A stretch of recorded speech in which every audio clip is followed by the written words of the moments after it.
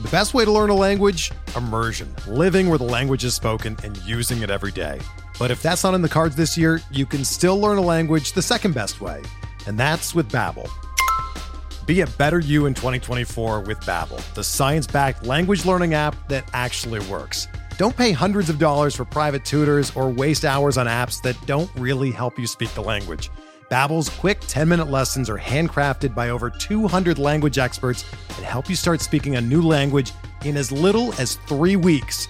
Babbel's designed by real people for real conversations, and their tips and tools are approachable, accessible, rooted in real-life situations, and delivered with conversation-based teaching, so you're ready to practice what you've learned in the real world. Here's a special limited-time deal for our listeners. Right now, get up to 60% off your Babbel subscription at babbel.com/Blue Wire. That's 60% off at babbel.com/Blue Wire, spelled BABBEL.com/Blue Wire. Rules and restrictions apply.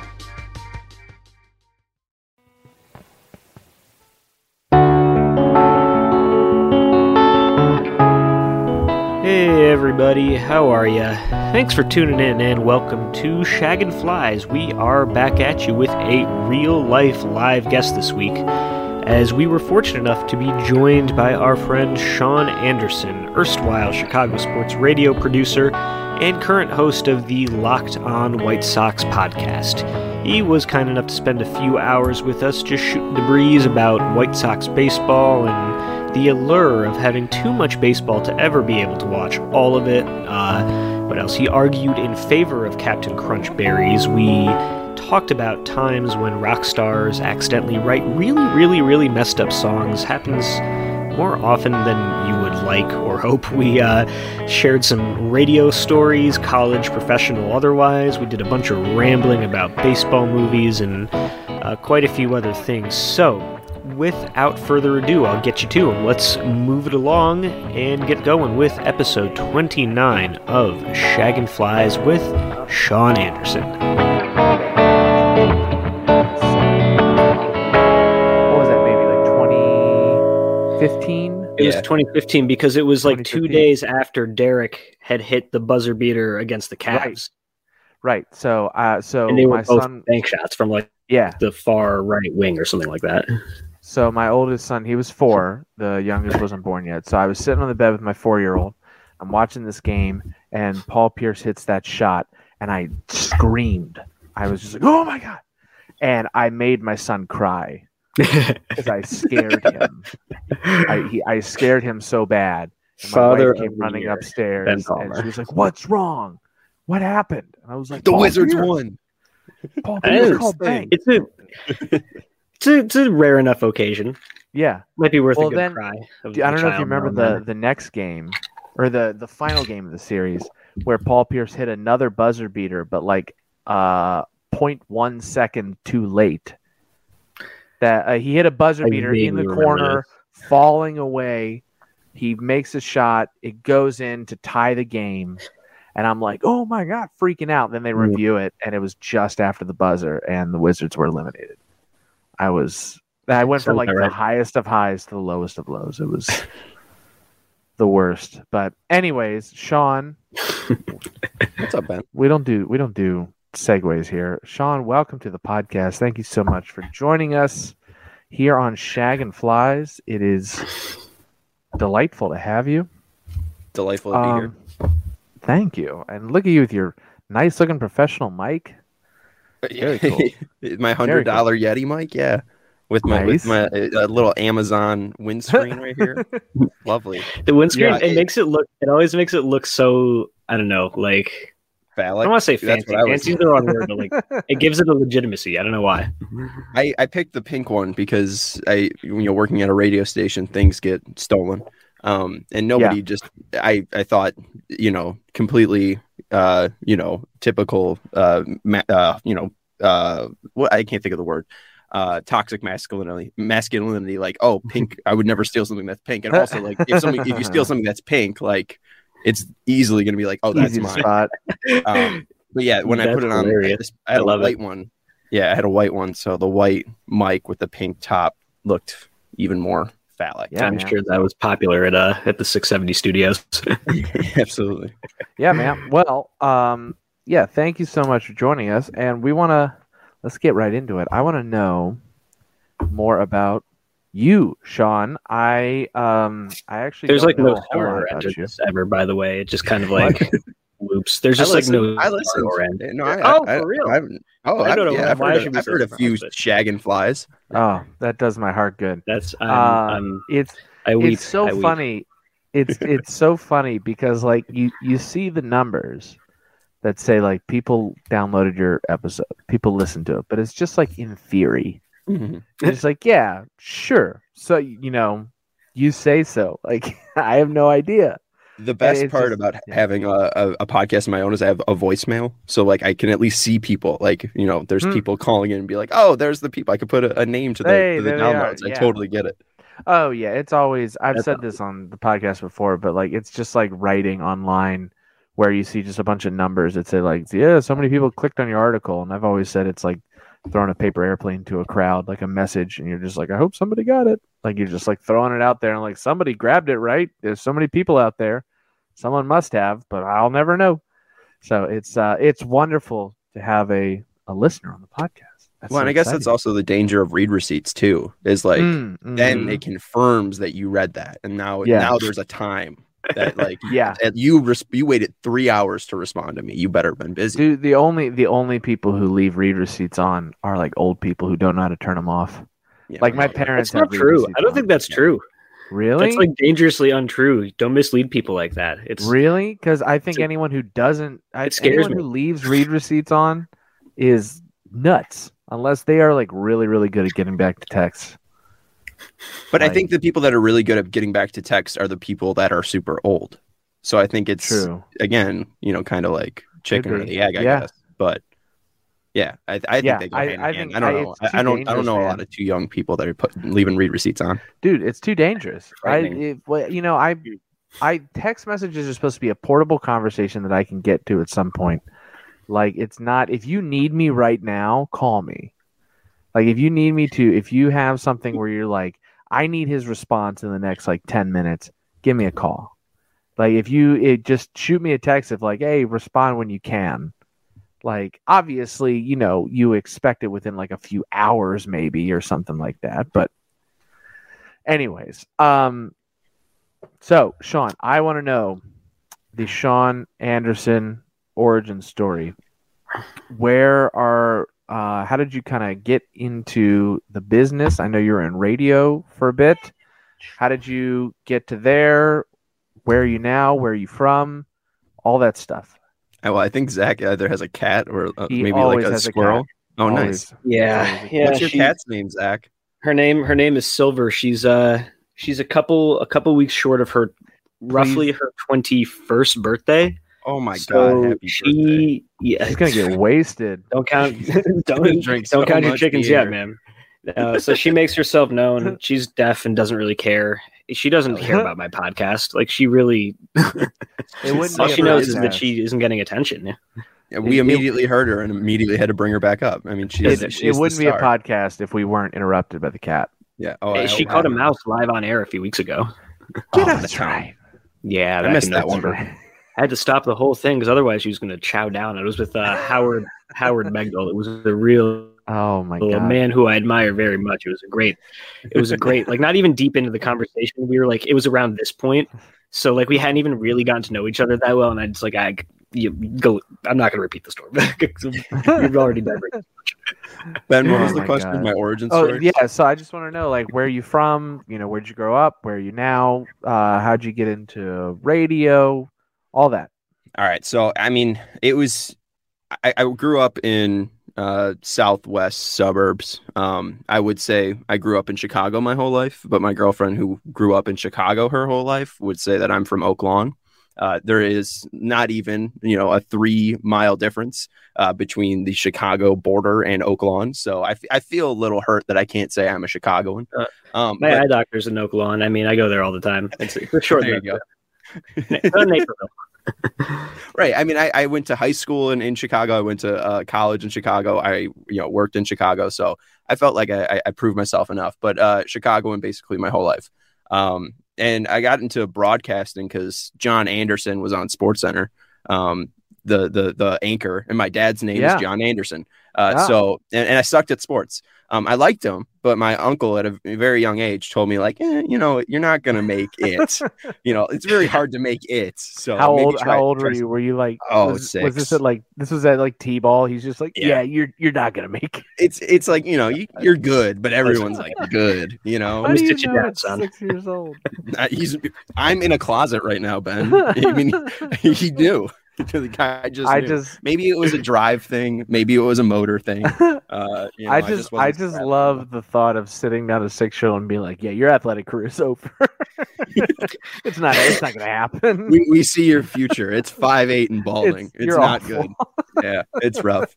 Oh my God. But yeah, so I mean, I wanted to stay in sports, and I was always, whether I was broadcasting my own games as an only child. I was always just kind of doing it. So, and then I come college, I finally get the opportunity to be in college radio.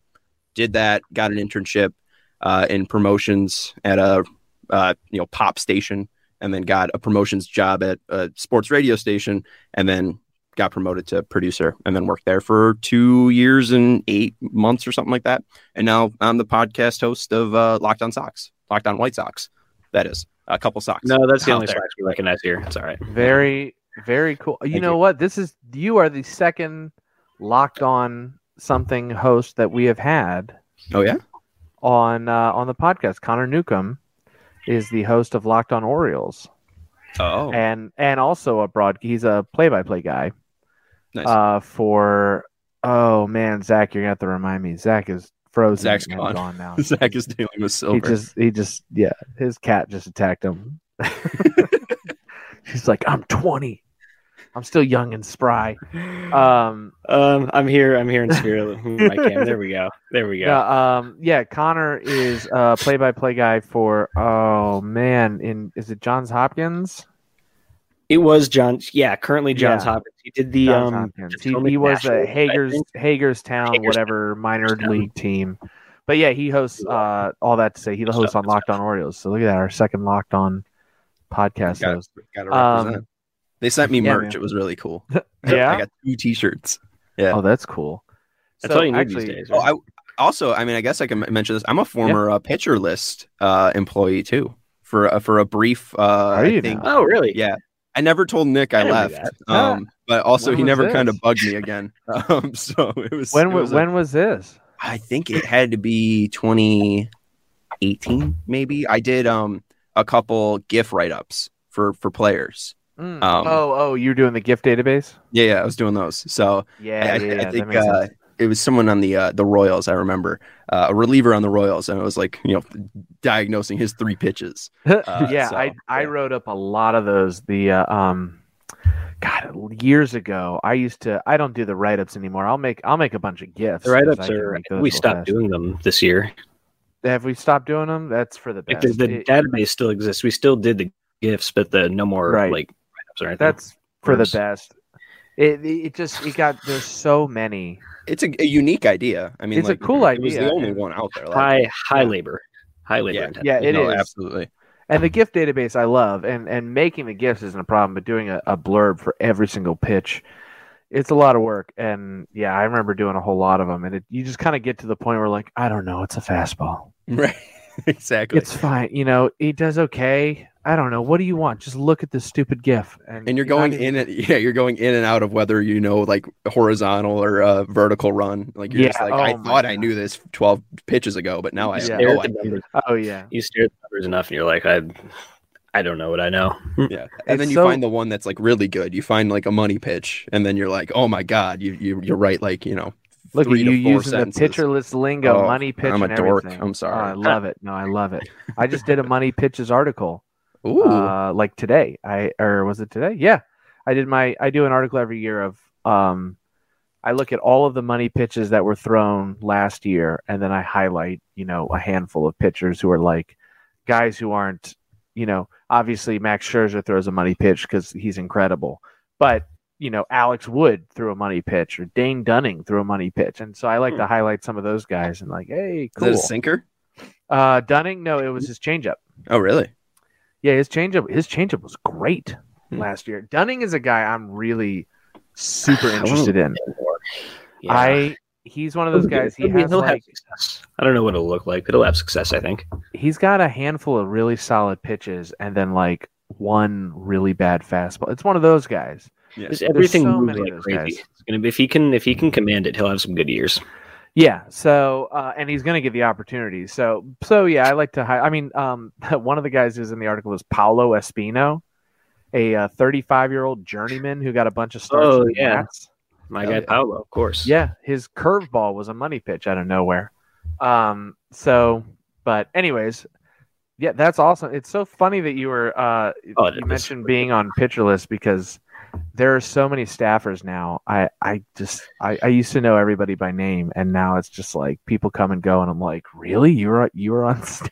Because it's 1,000 people who work for Pitcher List now. It's ridiculous. Yeah, I mean, I didn't even get an article in, so it was like, I was in and I was out. I was on Nick's radar for a second, and then I was completely off of it. I find out guys, who are now off doing something for another site, and like, yeah, Nick will be like, yeah, he worked for us for a little while. I'm like, I don't remember that. Yeah, it was like for like half a year. It's the weirdest thing. Yeah, I joined Pitcher List and there was like 10, 15, 20 people on staff, and I knew all of them, and now it's like 150 or whatever. It's nuts, but it's awesome. So I wanted to ask how are we dealing with the snow today? Because the easiest way, you just don't leave your house. I mean, I went out once to go check out some cat droppings and my bathroom garbage, and I immediately took a step outside up to my knees. So, it was a drift. So it wasn't straight up, 8 inches, but it was, I just avoid it. There's no reason to leave my house.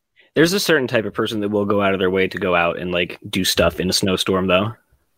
Yeah. I mean, like I'll go outside in my shorts and be like, oh, I'm crazy. But then it's like, and then I get cold and it's, it's really a novel feeling. And then it's just, you get stuck inside.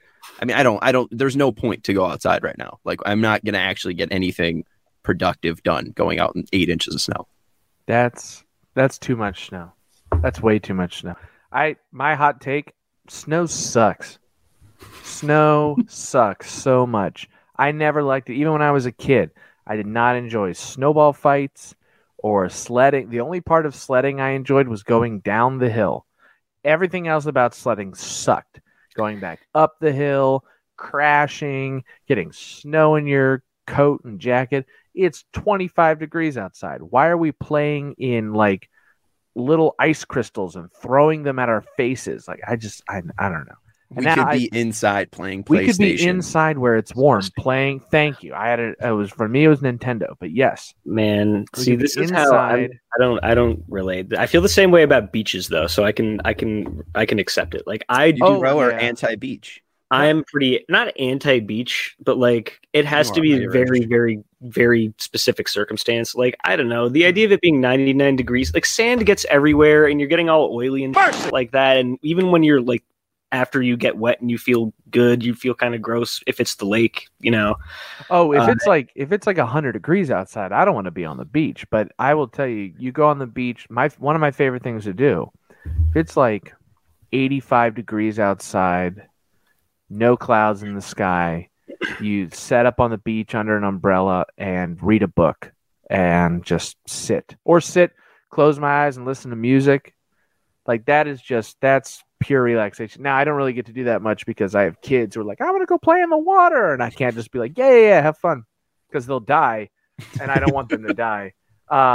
So I have to like pay attention to them. And that can, when you're just standing on the edge of the water with your 5-year-old just standing there, just standing and standing and standing, that can get old. And that's when I have people come up and talk to me. I guess have a friendly face, and all the time when I would do that at the beach, strangers would just walk up to me and be like, hey, how's it going? And I'm like, I know you love dad jokes, man. You exude dad. Well, I had a guy, we were in the Outer Banks, North Carolina, and this dude comes up to me, and he is the most stereotypical New Yorker that you've ever seen. And I kid you not, the guy's name was something like, hey, I'm Vinny from the Bronx. Like, I'm not even joking. What is that? His name was something like Vinny or like something. It's like those Twitter users like Vinny from the Bronx, and then he'll tell you the Yankees record. Yeah, the Yankees are 74 and 42. Yeah, he just walks up. He's like, "Hey," and the first thing he says to me, he's like, "Hey, how you going? That your kid?" I'm like, "Yeah, no, I'm just standing here with a child. Like, I don't know, just found him, just loitering, just loitering." If you really didn't know the answer to that question, wouldn't you be concerned? Yeah, just like, nope, not yet. I just want to be like, nope, not mine. But no, he's just like, what they they got a sandbar out there. What's beyond that sandbar? You go up in a plane, sharks, just lots of sharks. It's like, what the hell? Don't tell me this. We're all in the water. He's like, yeah, you go up in a plane, you take one of those plane tours. You see a lot of sharks. They just don't come in because they don't really want to. I'm like, what are you doing, right?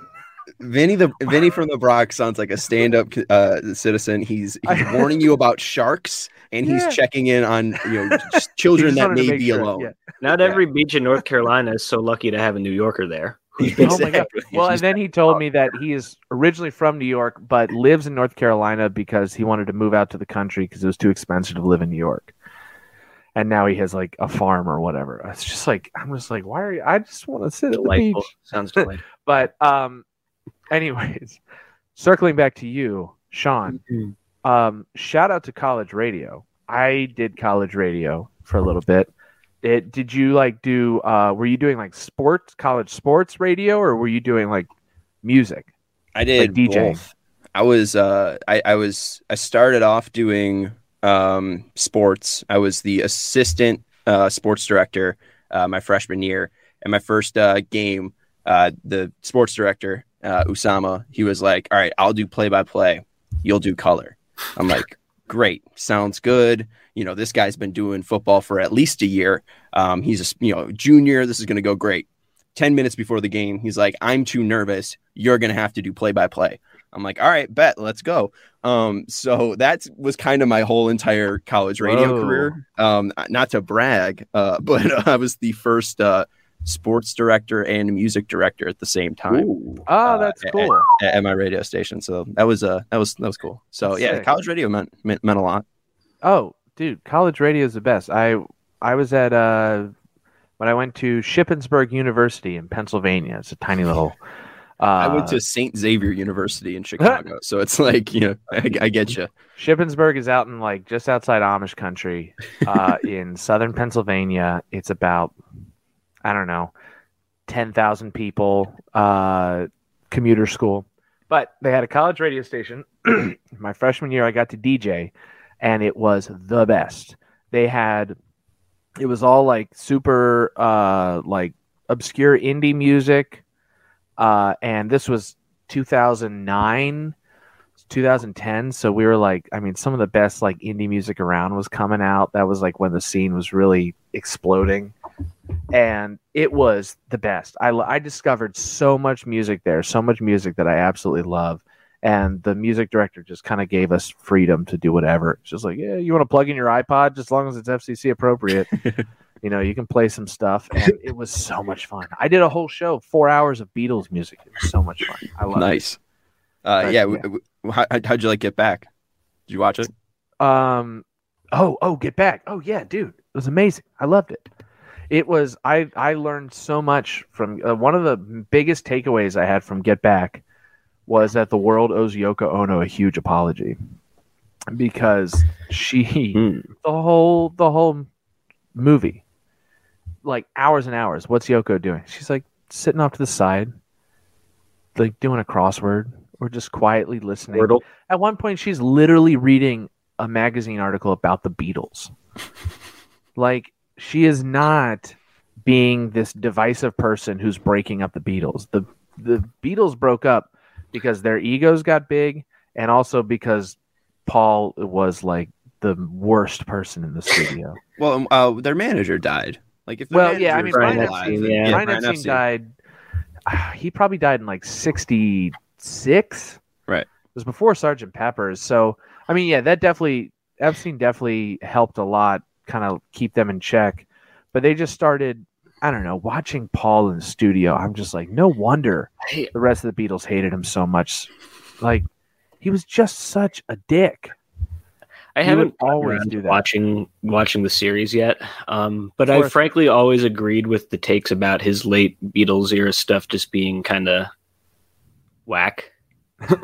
I will say I love Paul, but like he always thought that his music and his ideas were the best and could not be improved upon. The one line that I remember seeing from from the movie was not even from the movie. It might have just been from the time, was about Maxwell's Silver Hammer and making him do like 1,500 takes or something like that. Yeah. You sent me that. Yeah. That wasn't in the movie, but yeah. Shot I am, but no, you yeah, that wasn't in the movie, but he does record Maxwell's Silver Hammer. And that song sucks. Like it's I don't mind it. It's a weird song about a guy who's like serial murdering everybody with a big hammer. It's a weird song. But like, I don't know, the footage is great, but there was one scene that just broke my heart because John is sitting down and he's showing everybody "Don't Let Me Down," which is this love song that he wrote for Yoko, and he's playing it for George and Paul, and the whole time they're sitting there going like, it's a bit cheesy, don't you think? And they're just like ragging on him and just talking about like, yeah, it's all right. It's just, I don't know, it feels a little cheesy. And I'm just like, guys, come on. Like, why you gotta be so mean? It's just, anyways, I could talk about it forever, but it's a great documentary. If you haven't watched it yet, it's worth watching if you're a Beatles nerd like I am. But What did you think of it, Sean? Did you watch it? Well, I don't have Disney Plus, so my recommended page on YouTube was littered with like ripped clips of. So I got the gist of it. I basically watched Get Back Cliff Notes, which it did show a lot of that stuff. I mean, I like Paul. I've seen Paul twice in concert now, and he seems like a good guy. I just think Absolutely. that like you are now the leader of the Beatles, and I can't imagine what that pressure's like at like 28, right? I mean, no. I should have prefaced this by saying I do love Paul, and I think I think all four of them started believing I don't know if Ringo did. I think three of them started really believing their own hype, and how can you not when you're 23, 24, 25, and you are basically gods to the entirety of the United States and Britain. And George Harrison's like begging, just being like, guys, I wrote like a couple songs. Can we listen to like just a couple of them? And like, it's like not using like your best player, like leaving your best player on the bench. Mm-hmm. So I mean, that's the biggest. Some of the best scenes. Some of the best scenes were Ringo though. Like two of my favorite scenes were one where Paul and it's the director of the documentary are like having a serious conversation, and Ringo just looks up at them and goes, "I farted." And everyone's just like, "What?" And he's just like, "Just thought I'd let you know." And I'm just like, "What the hell, Ringo?" And then there's another one where he shows them Octopus's Garden, and all of the Beatles are like, "Oh, you learned an A minor chord. Look at you." It's just like he's like, "Oh, look at you, very nice." Like like a parent looking at their kid's crappy drawing. They're like, "Oh, wow, this is really good." Yeah, I was thinking of the Family Guy sketch where they're like, "Oh yeah, we'll put this on the wall, Ringo. Put this on the fridge, Ringo. It's a great job." Yeah. Oh my God, I forgot about that. But yeah, it's Get Back's great. I loved watching it. The rooftop concert was a lot of fun to watch. It was such a great they totally knew the police were going to intervene, and then they just kept stalling the cops. The cops show up and they're like, "Can we talk to somebody?" And they're like, "Oh, he's out. We're not sure what's going on." And they just keep them wandering around the lobby for ever. It's a great. What's going on? Oh, we're waiting. We're just they're I don't know. We're figuring it out. They're just rehearsing. I don't know. They decided to go on the roof for some round. We're not sure. It's hilarious. But anyways, you know what? Speaking of music, I get the impression based on a quick Google Twitter search that you are a Bruce Springsteen fan. Oh, no. Yeah, I am. Very cool. All right. I want to know, what's your favorite Springsteen album? And If you could rank like your top 5, actually. Okay.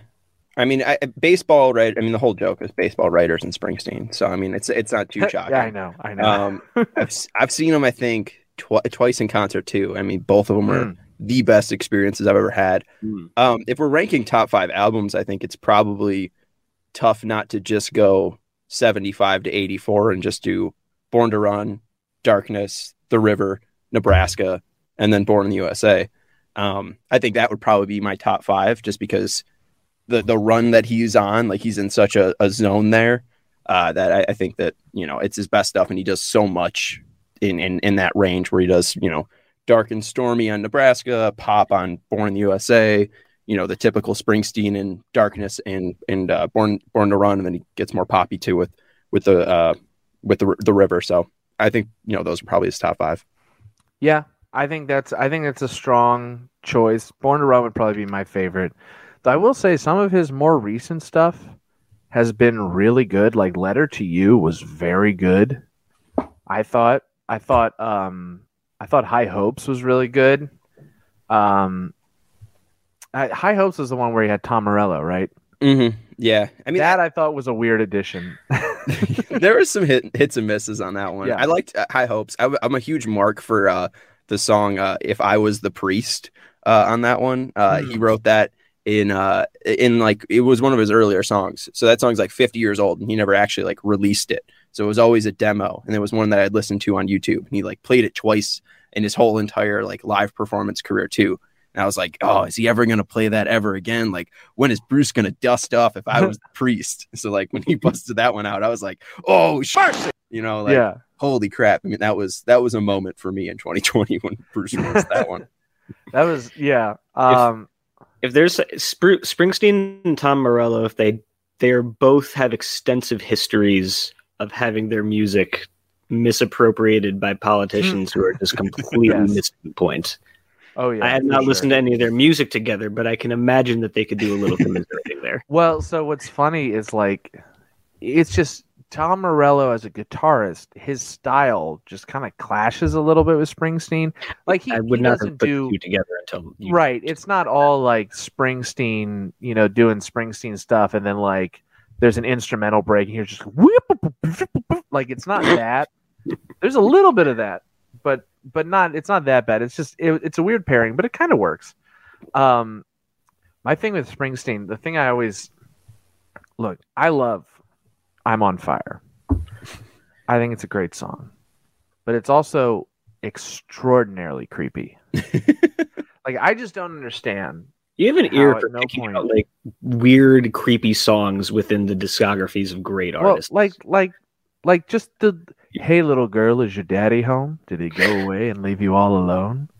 I got a bad desire." Like, how did somebody? That's not good. How did somebody not say, "Bruce, can we just pause on this real quick? What are you doing? We can't release this. We can't put that out. You just said, 'Hey little girl, is your daddy home?' and you've got a bad desire." No. What do you just want to put this out there? Everyone's going to listen to it. It's just like, I don't know. It's just the weirdest. I don't know. And the weird thing too is like, that's like one of the the third most popular song on that album too. Oh, I know. Like, there's so many songs out there. Like, I mean, we could just do that. It's like, remember some guys, or like remember some creepy songs that were popular. Like, you gotta have some misses to get some hits. It is very, very true. Like, Hey 19 is like 1 year or 2 years off from being like really concerning. Like, I mean, that one's just had a song called "Sweet Little 16," which I believe was a cover, but I mean, that was a popular. It is, that's a "Sweet Little 16" is a Chuck Berry song. I thought it was Chuck Berry. I didn't want to say Chuck Berry. Oh, I mean, speaking of the Beatles, she was just 17. Yeah, right. You know what I mean? Clarify that a little, Paul. Can you? Like, were you also 17? Yeah, can you? Is that what? Because we don't know. We don't know if that's we're supposed to know. The worst one, the worst example of this. I know what you're saying. Is I don't know if I've mentioned this song on the podcast before, but the song "Young Girl" by Gary Puckett and the Union Gap. Oh no, not that one. It was a popular song in the '60s, but let me give you a little taste of some of the lyrics here. This is the chorus of the song. Young girl, get out of my mind. My love for you is way out of line. Better run, girl. You're much too young, girl. That's the chorus of the song. There are lines like, beneath your perfume and your makeup, you're just a baby in disguise. And though you know that it's wrong to be. I don't want to hear that anymore. Yeah, we're done. We're done here. Did you mute him? Man. do only I have the power to unmute you? I thought you could unmute yourself. I guess so. In the that same song was vein number 2 on the Billboard Hot 100, by the way. Ew. For 3 weeks. In what year? 1968. That 68. That was, and guess what? It's a great song. It's a super catchy song, and if it comes on, I will belt it out in the car. I love that song, but it is the creepiest friggin' song.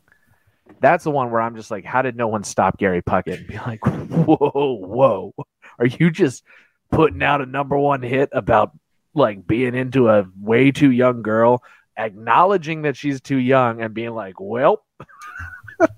Like, I just gotta sing about it. Yep. I'm fully aware that you're too young, but you better get out of here before I have the time to change my mind. What else are boys supposed to do? Right. Anyways, I interrupted you. What were you saying, Sean? No, I just was trying to fill. There's the weird songs. There's one that my girlfriend showed me during Christmas time called "The Christmas Shoes" by New Oh my Song. God. You know this one? Wait, are you talking about Christmas shoes, like the tearjerker, horrible, like, sir, I want to buy these shoes? Okay. For my dead mom who's dying of cancer. It is the worst. It is the most. Patton Oswalt has a fabulous bit about that song. It's an amazing bit, and it says everything I've ever thought about that song and so much more. But it was a staple of Christian radio station. I grew up in a family that listened to the local Christian radio station a lot, and that was on all the time around Christmas time, and it is the most emotionally manipulative song, right? Because it's like, yeah, you know what makes people sad? Kids with dying moms who are super poor, and Patton Oswalt makes this point in his bit, but he talks about how like. The description of the child is like he's this Dickensian street urchin. It's just like covered in soot and dirt. It's the worst song. It's so awful. Bad. They did a parody of it on SNL this year. Oh, did they? They did a sketch making fun of it. Yeah. Good. It deserves it. Yeah, no, it deserves it. It's oh man, what was the name of the band that did that song? New Song. Yeah, it's a worse band name too. What a dumb nip band. Yeah, it looks like News Ong. Yeah, it's New Song. Oh my God, no! If you haven't heard Patton Oswalt's bit, it's like an 8-minute bit about Christmas shoes. I strongly recommend looking it up. That just is the nature of being a musician, though. Like you think, like every great rapper has bars that are just horrendous that make you go, "Who did nobody told you to not say that." You just have to. Sometimes you have to spit out so many different, whether it's lines, songs, whatever. You create enough things, and you just have to miss a lot. And sometimes stuff slips through the cracks, and you just gotta hope no one's really watching, and you're not Bruce Springsteen, I guess. I totally get like the whole like Michael Scott like 100%, or I guess Wayne Gretzky. You miss 100% of the shots you don't take. But like this one is like it's not even one of those. It's just like this is Jake Paul, like it's every day bro bad. Like this is they were writing a Christmas country song to make your mother tear her eyes out. Yep. Oh yeah. Brutal. Oh yeah, and it's got that like. This was the 90s, was it, that it came out, I think? Late 90s? My extensive Google search says 2000. 2000? Oh, that actually tracks. It's got that, like, late 90s, early 2000s contemporary Christian music sound to it, where it's just like this, like, yeah, we're doing rock and roll, but not quite rock and roll. And it's such a bad song. It's very Mark Cohn walking in Memphis. Very walking. I actually thought that too. It's very walking in Memphis. Yeah. Oh my God. All right. Anyways, I would like to pivot to baseball. The main question that we ask everybody on this, but yeah, what's baseball? Who cares? The main question You wouldn't know these days, right? I know. Why is it that you love baseball? What is it about the sport of baseball? Out of all the sports out there, all the different sports that you could be a fan of, what is it about baseball specifically that you love? I think I love the fact that I can leave. I can just leave it alone. Like if I don't want to watch a baseball game, I don't have to. I don't know the math, but whatever 30 times 162 is, and then times 24. Like I that's too many baseball games for me to even process. So I try to, it's been a lifelong journey. I've loved the game and I've hated the game and I've loved it. And then I've been paid to cover it. So it's like, it's been every emotion I think that you've had. So it's, I think it is my favorite sport just because it was the one I was the best at. And I think it's the one I understand the most, but it's also, 3 hours and 45 minutes for a playoff game to finish. Like there are some imperfections to the sport. So overall, and like there's some also trauma to baseball that I have, which is like never fun. So, I think that overall, it's a lifelong, it's too long of a game to actually process, but so is life. That's a good one. We've gotten a few similar to that, and I think that's my personal favorite category, which is the kind of just, it's always there. Baseball is a presence in a way that football isn't. Football is an event. It's something you do on Sundays or Saturdays for college or whatever. But baseball, and it's why baseball shouldn't be expensive either. It's because it's something that's always happening in the background. It's something that's accessible at any time. It's something you can afford to look away for a little while because you're going to miss some things. But like you said, there's 162 games. You're going to see more of it. And it's just, it's funny that you say that you learn to do many things to the games. You said that as I looked up and saw a bumper sticker that's still on my door from the 2012 White Sox that says, in bold letters, appreciate the game, which I think sums up a lot of White Sox fandom in that they were, just telling us to shut up and enjoy the ride, so to speak, just appreciate it. So you are, of course, a White Sox fan, as evidenced by your hosting of the Locked On White Sox podcast. And there's a White Sox jacket in the background that they can't quite see. But it's beside the point. So tell me, I assume being from Oak Lawn, it runs in the family to an extent. It's hard to be an Oak Lawn sports fan and not be a Sox fan. So how did you come about that? By the best way, I was a Cubs fan first, and then I changed my mind. Okay. My favorite color is blue. My second favorite color is red. I was born on the 21st of August. So 21, blue and red. Sammy Sosa's hitting 6,000 home runs on the north side. He was the coolest thing in like the city. So I was a Cub fan. I had a fat head of Sammy Sosa on my wall. So and then he broke my heart with his cork bat in 2004 or whatever. And then I was like, they just lost to the Marlins, and that was horrible. And now Sammy Sosa's a cheater. I guess I'll be a White Sox fan like my dad. And then they won the World Series. So, Made it easy. Right. Orioles legend. Yes, Orioles legend Sammy Sosa. Orioles legend Sammy Sosa. Who, in a way, White Sox legend, who he got picked off at first base. He was the only base runner in Mark Burley's no-hitter, and got picked off to keep it even 27. So, well, he's a rare Cub Sox trade too. He made the debut with his career debut. Yeah, he came up with the Sox. I'm trying to who was he traded for? I don't know. I think it was a reliever. It's a bad trade. It's a White Sox bad trade. Nice. They don't have many of those. George Bell. It was George Bell, former MVP. Oh, really? Who was pretty past his prime by that point. Yeah, that's a pretty classic White Sox trade. Trade up and coming young star for washed former MVP. Oh, the Orioles did that for who was it? Eric Davis. Orioles traded Curt Schilling, Steve Finley, and somebody else who didn't matter all that much. For Eric Davis, who was like, 2 for 3. Wasn't Davis like okay with the Orioles? Yeah, he was like okay for a couple years and did nothing. And we obviously, noted Curt Schilling is a vile human being, but was a pretty good pitcher. Man, can you imagine him Cena, him and Moose in the same rotation. Dude. Yep, we traded him away. And Steve Finley, very solid outfielder. Steve Finley was a very solid outfielder for a while.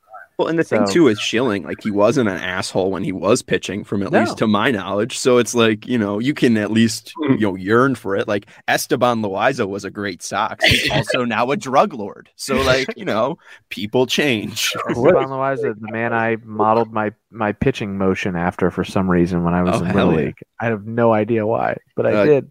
Joe Creedy was my batting stance, and then I tried El Duque because every White Sox fan at that age did. So yeah, those were my two. Yeah, I did the Esteban Loaiza for some reason. What was distinctive about Esteban Loaiza's windup? He did an over the head windup that kind of went far back. I wanted to do so. I think what happened was I was playing at the time I was doing Little League. I was playing one of the early baseball video games and doing like one of the early MLB 2K games, and did a franchise. Looked at the free agents. Esteban Loaiza was a free agent. Signed him to my team, and then he became like a guy that I used a lot in the game, and I knew him because of that. And so for some reason I was like, I kind of like that windup when I started pitching. He just did this over the head windup. It was relatively simple. But for whatever reason, I was like, that's what I want to do is Esteban Loaiza's windup. I don't know. It was weird. The other guy was Jabba Chamberlain for me. Oh, Jabba. Jabba was the shit when I was a kid. I remember Jabba. The alternate universe rotation with Jabba Chamberlain, Phil Hughes, Ian Kennedy, and was there a fourth young Yankees starter from Phil Koch? Oh, Phil Koch. Maybe I know Phil Koch. He was part of the Granderson trade, I think. Maybe that was him. Either way, was he a reliever? He was a reliever, but he might have come up as a starter. I don't know. I know too many Yankees. Anyways, so speaking of baseball, I'd like to know how many ballparks have you been to? Do you have a favorite of all of them? And what is your favorite thing to get at the ballpark? It can be like a specific thing to a specific ballpark, or just like, hey, every time I go, I got to get nachos, no matter where I am. No matter where I am, I always got to get a hot dog. If you follow me on Twitter, I just went to the Casey Musgraves concert at the United Center. Posted a picture of me eating a hot dog. Yeah, First thing that I did was post a picture of me eating a hot dog at the United Center.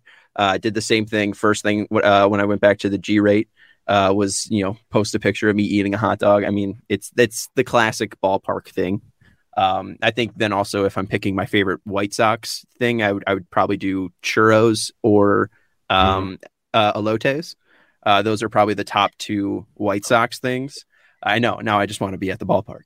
But I've been to Miller Park, Wrigley, G-Rate, and that's it, I think. I'm trying to think. I think I've only been to 3. Don't you mean American Family Ballpark or whatever Miller is? Right. Yeah. What's the back when I went, Corey Hart was giving me autographs, and it was called Miller Light Park. Only time I ever got autographs at a game, I went to the Sky Dome or Rogers Center now in Toronto, and it was to see the Orioles play the Blue Jays, and we showed up early, and I got an autograph from Elrod Hendricks, R.I.P., who was a base coach for the Orioles, and none other than Cal Ripken Jr. There you go. Got an autograph from him, which is pretty sweet. That also was, I don't know if I've ever told this story on the podcast. We're in Canada, and there's this Orioles tradition where when you sing the national anthem, when you get to the last "oh" say, everybody in the stadium shouts "oh," because Orioles. So we're in Canada, and they start doing the American national anthem, and we get to that point, and my mother stands up, full confidence, full-throated, "oh," and is the only person in a stadium of 30,000 people who shouts "oh," and I mean at the top of her lungs, as loudly and as confidently as she could. You were a better man than I, because I would not be on. I don't know if I'd be on speaking terms with my mother to this day. It was so funny, and all the She knows. All the Canadians are looking around like, oh, were we supposed to do something? They're trying to be polite. Yeah, they're just like, oh man, what was that? Why did she do that? What's the Oh, is she okay? Is she okay? She's standing up saying, "Oh, is she all right?" and then just my mom just unfazed. My dad didn't do it. I don't think he did. He didn't have the confidence, but my mom sure is. She did it, and Go Birds. then they did the Canadian national anthem, and we just moved on. But it was the most awkward thing. Just shouts, "Oh!" Yeah, and then it would have been better if she doubled down and was like, "Oh, Canada! Oh, say, can you see?" That would have been hilarious. You're the weird one. My mom, the closest I ever came, I think, to killing my mom in public, which is not very many times. I never came particularly close, but this was the closest. It was interesting category. It was in the fourth or fifth, maybe fifth or sixth inning of Mark Burley's perfect game, and me and my dad and my cousin are somewhere down the third base line, section 140 something, and my mom is working. So she comes in late to the game around like the fifth inning, and she looks up as she, gets in, like she has a beer, or popcorn or pizza or something like that. And she looks up at the scoreboard and she turns to us and she says, like, I swear to God, the entire ballpark heard it. Oh, he hasn't given up any hits yet. I did that the second inning. I also was at Mark Burley's perfect game. I showed up. No way. Missed the first inning, and we're walking from the right field bleachers, like we're walking behind and go into the left field because we're in like 161. And I look up to the scoreboard and just joke to my dad. I'm like, "Oh, hey, gonna see a perfect game today." And then we saw a perfect game, and I was hyperventilating into a Dippin' Dots bag. So it's how it goes. It's so funny that tradition of not mentioning a perfect game or no hitter, because we say that, but then like, what happens when you're in the seventh inning and there's a no hitter? Your phone, no hitter alert. Right. Tune in right now. Oh, eighth inning, no hitter alert. The announcers are like, maybe the announcers don't say this much, but like every sports app you've got is letting you know, hey, there's a no hitter going on. There's no hitter. It's a no hitter. Perfect game, maybe. I was like, live. Wait, I thought we weren't supposed to jinx this. I watched live cut-ins of Edwin Jackson throwing a no-hitter, in Tropicana. You know?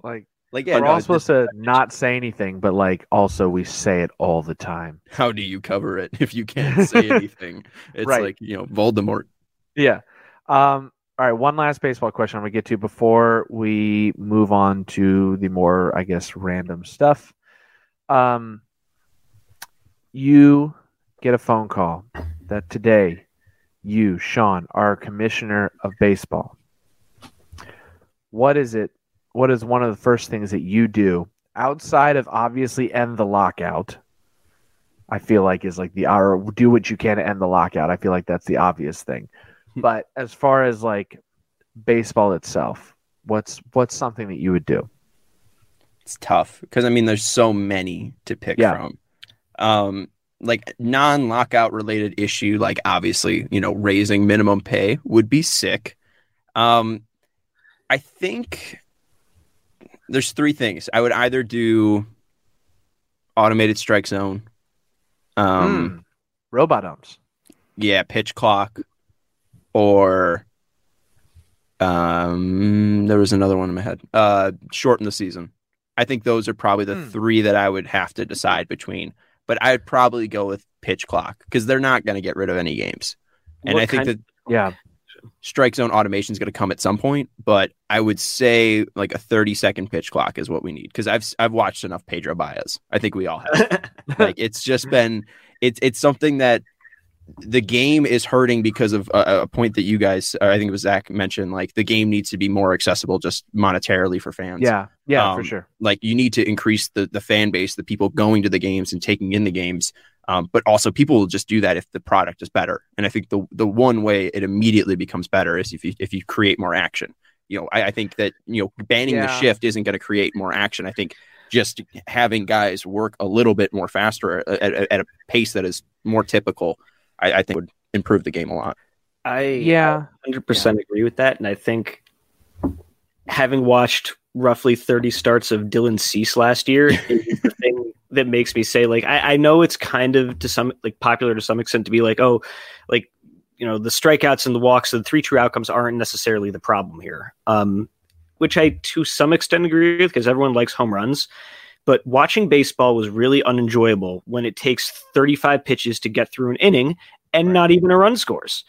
The first game I saw in the 2020 this past season, when, you know, still very limited capacity, it was hard to get tickets. So it was like I think the last game of opening weekend, and me and a few of my friends are sitting up in the top corners of down the third baseline, you know, a million feet away, and it's April and you're up high and it's like 30 degrees and Dylan Cease is 85 pitches in and it's the 4th inning and we've been there for 2 hours already.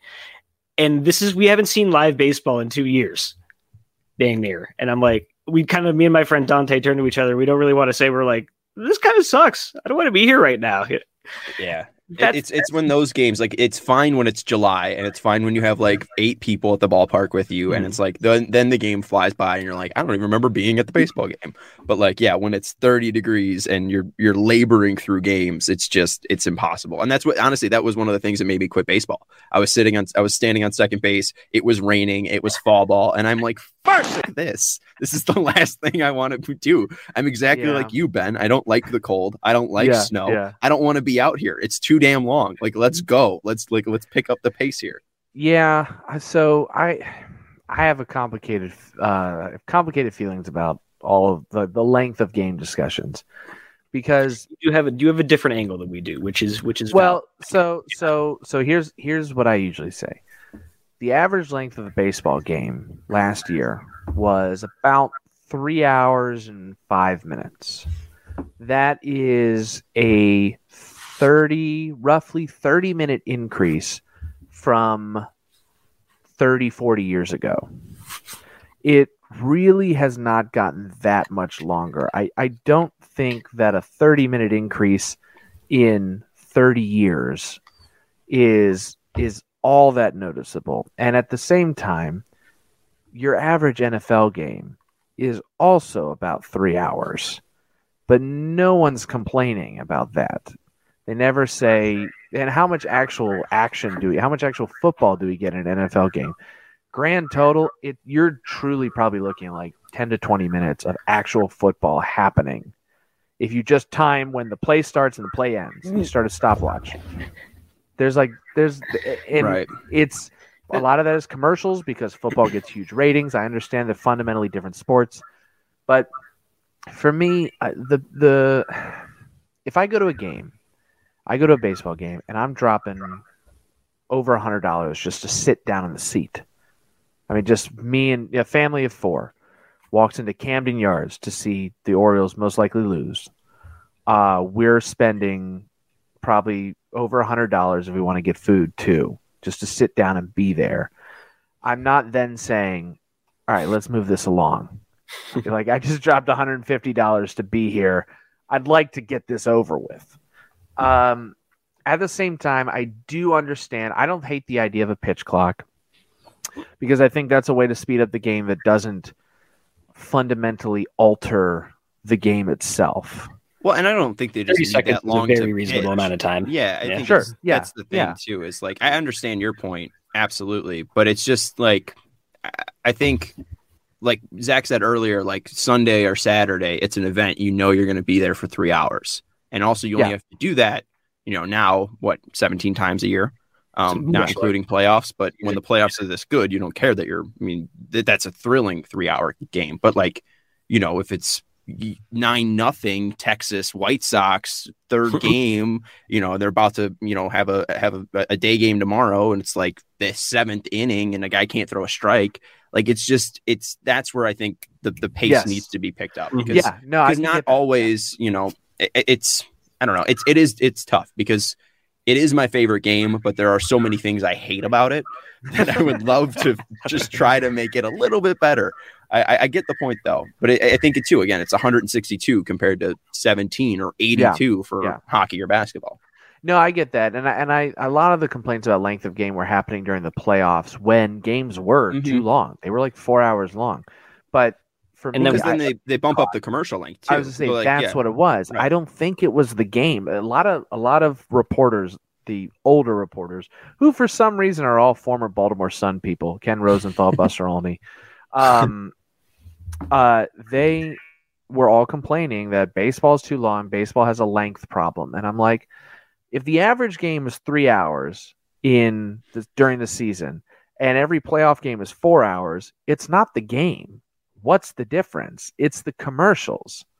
Like that's clearly the problem. But everyone was blaming it on, baseball's too long. The problem is baseball. I'm like, I truly don't think that's the issue. But the idea of a pitch clock, I think, is something I could get behind that. I agree. I don't think it takes you 30 seconds to, find your sign, get set, pitch. I think that would do well to kind of move the game along. That was also, though, that was one of the brilliant things about watching Mark Burley pitch, was that he was catch, throw, catch, throw, catch, throw, catch, throw. Not every pitcher needs to be like that, but I think you'd be lying if you say it doesn't add something to, and maybe not the competitive element to it, but I don't know. I think there's something on a personal level refreshing about watching teams. You can have, it doesn't have to be a pitcher's duel for it to go by pretty quickly. You can have guys going at each other in a way that kind of keeps the action up a little bit. And that kind of, I think, also helps solve some of the other kind of fundamental problems that people have with baseball when they talk about, why don't young people like baseball, which is they say there's not enough action, which is not true. There's just too much time in between when the action happens, right. I think. So but absolutely. I think it's that. I mean, I think walks are an interesting part of the game. Like, there's a lot of strategy into baseball that I think is important, and I'm fine with the time that it takes to, fully flesh that out. But I do think that just making that clock, I mean, there's, it just I think basketball was helped by it too. I mean, basketball and increased scoring for basketball with it, with the shot clock. That's what I kept thinking was the shot clock. And I don't think basketball is hurt by having a 24-second shot clock, or 30, I guess, in college, rather than having no clock. I think I get that, and I think that helps. And I could see that. I could get behind that. All right, we're gonna move on now to the more, I guess, random section of the podcast. We're gonna start off by asking you about the order of operations trifecta, in which we are going to ask you 3 things, and we want to know the order in which you do those 3 things. So the first, if he's listened before, it takes a little of the mystery out of it, which is maybe the only thing I don't like. Who actually knows what's coming on. That's, you know what? That's okay. Socks or pants first when you get dressed? I am a socks first. Are you a wear socks around the house kind of person? I don't like to, but I have a fun thing called hyperhidrosis, which makes my hands and feet ridiculously sweaty. Neat. So if I try to even lay next to my girlfriend, and let's say my foot, it touches her, my bare foot, typically it's sweaty, and that disgusts her out, obviously. So I'm kind of forced to wear socks around the house. Okay, I get that. So is it outfit dependent otherwise, though, would you say? Or is there any... I mean, I think if I'm going out, if I'm putting shoes on, I've had enough athlete's foot that I don't want more athlete's foot.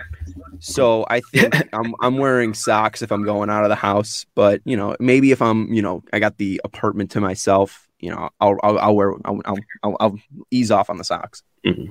Makes sense. So part 2 then of the order of operations trifecta is milk or cereal. What comes first? I've listened. Yeah, obviously I've listened. And the fact that there is enough people, more than one, that have said milk first is kind of horrifying. It's cereal, and it's when it starts to raise up a little bit. I mean, it's just it's a little whoop. And also there was one person, I forget, who said milk, because then you're then pouring cereal into milk if you're having a second bowl. I'm drinking the milk. Yeah, I'm drinking the milk. So then I have to re-pour milk. So I'm then going again cereal and then milk. So who was the second person that said milk first, aside from Jake? I think Nick had the weird thing where he says he goes a little cereal like a little of one and then the other, and then I don't remember what it was, but there's like 3 parts to it, and it is just like not like he's doing a cereal concoction. like a little bit of milk and like that. Yeah, an ounce of Exactly. milk. 1/4 ounce of milk. Not enough. I need Let to me add get a my dash measuring more. cup. Yeah. Well, Yeah. All right. The last one. I think I want to tack on. What's your go-to cereal though? Ooh. Captain Crunch and berries, even though it rips up my teeth. Oops, all berries. No, I like the mixture. I think they did. I think it's the perfect balance of Captain Crunch. The red box, it's just too much. It's too much damage to your teeth. The Oops All Berries. I mean, it doesn't feel. It feels kind of like a gimmick, right? The peanut butter, not really, but I think they really found something with the Captain Crunch and berries. I think that was a good mix. I think my favorite ever, like preseason best shape of their life, or like getting back in shape story was when CC Sabathia said, or somebody said about CC Sabathia, that he had lost like 15 pounds just by like not eating Captain Crunch. He was just housing Captain Crunch at all times. Which I don't remember off the top of my head how true that was, but feels like it would be kind of on brand for CC. Absolutely. All right. When you brush your teeth, toothpaste or water first? What order does that come in? I get the toothbrush a little bit wet.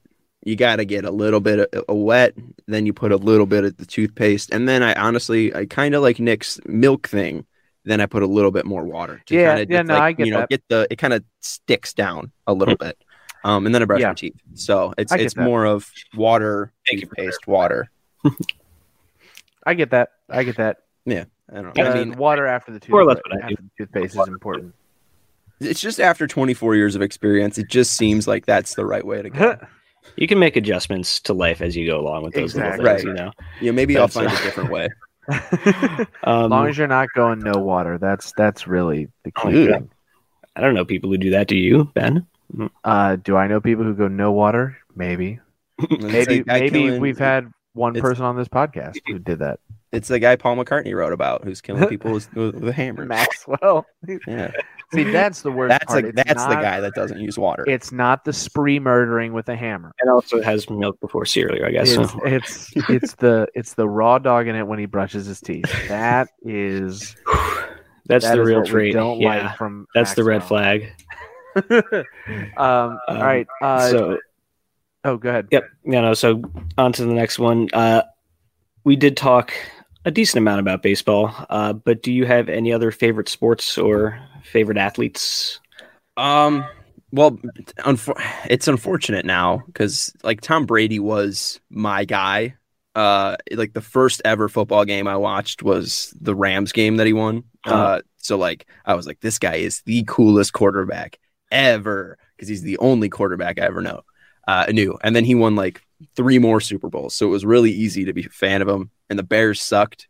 But now it's like, now he's like got TB12 and he's hanging around with Antonio Brown. And it's like, he's got the hat in his locker back in 2016. So it's like, I didn't love my end of my fandom for Tom Brady. So I guess Brady. And then I was really big into hockey. And I think Zach, I don't know what your relationship with the Hawks are, but Rocky Works is making a mess of himself tonight, and that organization is just disgusting. Like right before we went on air here, it was. I wondered if you were going to bring it up. Oh my god, it's honestly the most pathetic way I've ever seen an owner handle themselves in front of media, especially from a guy that covers them for so long. Like Mark Lazarus has been there for 10 years, I think. And like, this has been a guy that has handled every single situation, wrote many books on your cup winning teams. And you just not embarrass them, but like just treat them with no respect at all in front of people. It's just like on such an important topic. It's just disgusting. Yeah. A report was not issued. That makes it sound like really serious. There was an article that was released recently, like an hour or two ago, where Rocky Wirtz goes on the record, the owner of the Chicago Blackhawks, not wanting to talk about Kyle Beach and that entire sexual assault situation. Which, yeah, my relationship to the Hawks is still weird because I was always kind of a fair weather fan. I really loved and enjoyed watching them during the run, and Yeah, I imagine but if you're more of a hockey fan, it must be kind of hard because they make it they've made it pretty hard for me to even want to stay following them in recent years between this and like I would like to it's unfortunate. I would like to see the logo change. There's a lot of other teams that are probably going to have to go before the kind of pressure necessary builds. I really wish that it wasn't kind of such a dumpster fire of an organization because hockey as a sport is really, really, really cool. And they weren't on TV until like 2007 or something like that. So I never I never watched them much growing up until they drafted Kane and Taves and they started going on TV. And that was right around, I think we got our first high def TV around like 2010 or something like that. And, which made a huge difference in terms of being able to like actually follow the puck on the screen and stuff like that. And I remember kind of falling in love with the sport in a way and being like, this is not something I grew up with, which was not the case with basketball, baseball, football. This is new and this is like really cool and interesting. And I kind of wish that, I wish they able to, they just weren't like they are. Yeah. I mean, I was the same way. I was like, no one in my family liked hockey at all. My mom started watching it with me because she's a Saint, but like no one in Chicago like was a huge Hawks fan. And then they blew up. It was the coolest thing. And then like even then, like Kane had his own sexual assault stuff that was just like it's a story that like is not even like clear enough for me to even be like able to root for Patrick Kane. So it's like all around, like I can't root for the people on the ice. Not a good dude. I can't root for the front office. The logo, like you mentioned, like I'm all for like Chicago hockey team at this point, or Chicago, hockey club. Like I'm fine with going to that at this point. Because even if they go away from the racist logo, they might screw it up and call themselves the Chicago Commanders. Good God. We have wait, Sean, have you seen the uniforms that they dropped with them? Oh, they're ugly. Really? See, I kind of thank you. I knew Ben. I know that you like them a little bit, Ben, but I think the black, burgundy, and gold uniform looks kind of cool. I realize they look like the Arizona State basketball jerseys. The freshest team in the SEC, but still, I don't know. See, here's my thing with the Commanders' name. Since we brought it up, I was having this conversation tonight with some people. It's really not that bad of a name. Like, it is no dumber than the Washington Wizards. We're just used to it. Like, if it was 1997 and we found out the Washington Bullets were changing to the Washington Wizards and they had that stupid little blue wizard logo, everybody would be losing their minds. We're just used to it. Shoot, I remember when the Nationals was the name first announced for the baseball team. Everyone was just like, the Nationals? Lame. Look, I mean, honestly, no disrespect. Your team's named after socks. Like we just get used to it. It was the 1900s. Yeah, I know. And there's a team it's with that an plays. It's different. There's a team that plays basketball. Also, your team is named after standard socks. Like Red Sox, I get it. Most socks aren't red. All the socks are white. But it's okay. They were stockings at first, to be clear. We get used to it. There's a team in New York who are called the Metropolitans. It's like, what do you want to call the team? I don't know. The city? Sure, whatever.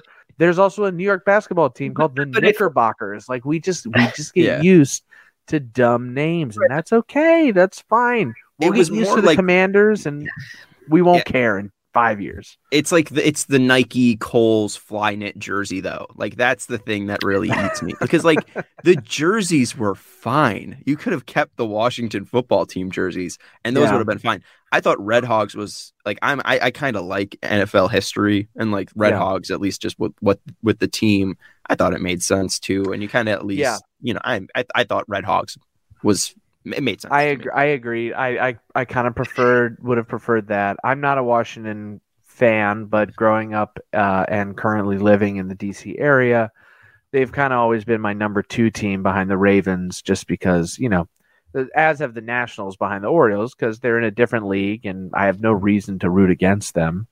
I understand that, there is sort of an intercity rivalry between the White Sox and the Cubs, and I get that. That sort of rivalry does not really exist for the Nats and Orioles or the Ravens and the Commanders. But I did kind of dig the Washington football team thing. Like everyone like ragged on it at first, but after a while, I really think they should have stuck with it, man. I really think there was yeah. Well, so here's the thing though: when football team came out, everyone ragged on. I mean, everyone was dunking on the Washington football team all over Twitter for like a month.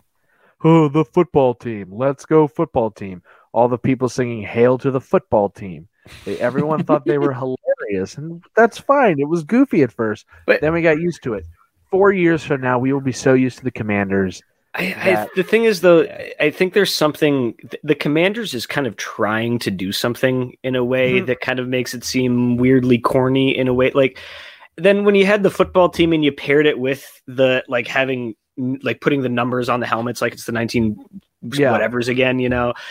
With keeping the color scheme, I really thought, and I mean, I don't know, almost some kind of, I don't want to say it felt like it had a kind of penitent tone to it almost, but given the context, it almost felt a little appropriate to be like, no, you don't get to have a name anymore. Like, you're just the football team now. Dan Snyder is horrible, and you lost your team name. I know. We will get used to it after a while. We won't care. We have a baseball team called the Angels. Like, that has always bothered the shit out of me. The Los Angeles Dodgers dodging those streetcars. Yeah. Oh, how about the Los Angeles Lakers? Los Angeles, known for its lakes, or Utah, quite known for its jazz. Like probably the best one. I know. New Orleans Jazz made so much sense. Oh, it was great. It was Minnesota like such Lakers cool colors. Oh, it made so much sense. And then they move and like, come on, change the name. The Los Angeles Lakers. Commanders is a tough team, like because you look at that division, like Eagles, Cowboys, Giants, like those are very classic, strong names. So I understand being like Commanders. It's like very like it's very strong at least, you know. I know if the Washington Capitals name got announced today, everyone would be like, DC, lame. We'll get used to it. Anyways, I want to move on to the next question.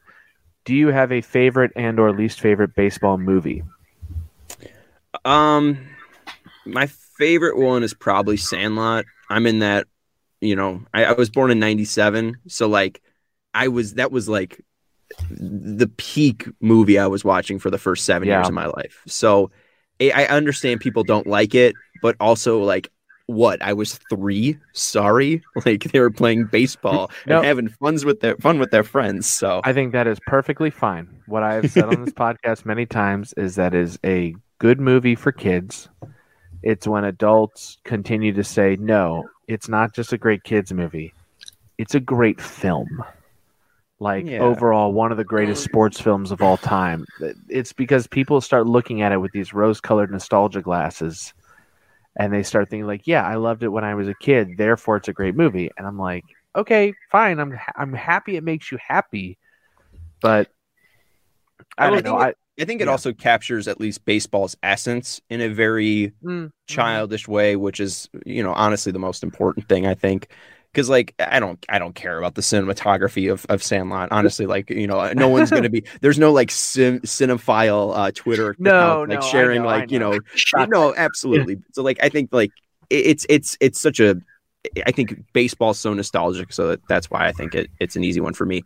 And then Field of Dreams is like the complete opposite. Like I have no nostalgia for that fucking movie. Thank you. That movie sucks. I hated Iowa when I went there. It was boring. The movie's boring. All those guys are dead. And Kevin Costner, he's like the same guy in most movies, you know, which is like all actors, and it's very difficult to be an actor and actress. But like Kevin Costner is always Kevin Costner. It is so interesting, this like hate for Field of Dreams that I've been seeing lately, kind of out of nowhere. Like, it's not the best movie. I'm not saying it's my favorite baseball movie. It's not. But I don't know. We just ran the best baseball movie tournament at Southside Sox, and Field of Dreams won the entire thing in a pretty heated final, but that might have been the source of, because it was drawn up. Who did it go up against? From Major League, which my personal favorite. But I love Major League too. See, but it's the funniest one for sure. Yeah, corny. It's so corny. It's goofy, but too high. The best part about Major League for me is that it knows how to play on the suspense that makes baseball beautiful. Like the whole final game at the end of the movie, they draw it out in a great way. They make it suspenseful and interesting and engaging, which is, they could have easily not done that. But I do love the movie. But on Field of Dreams, like here's my pitch for Field of Dreams. I think while obviously the movie is mostly about baseball, I think it's a really nice film about growing up. And really, one of my favorite themes that films deal with is this idea of recognizing as you grow up that your parents are not these monoliths that are not these perfect people, but they're just people, flawed people who are trying their hardest and really might not know what they're doing when it comes to raising kids. Right. Surprise, they might be you.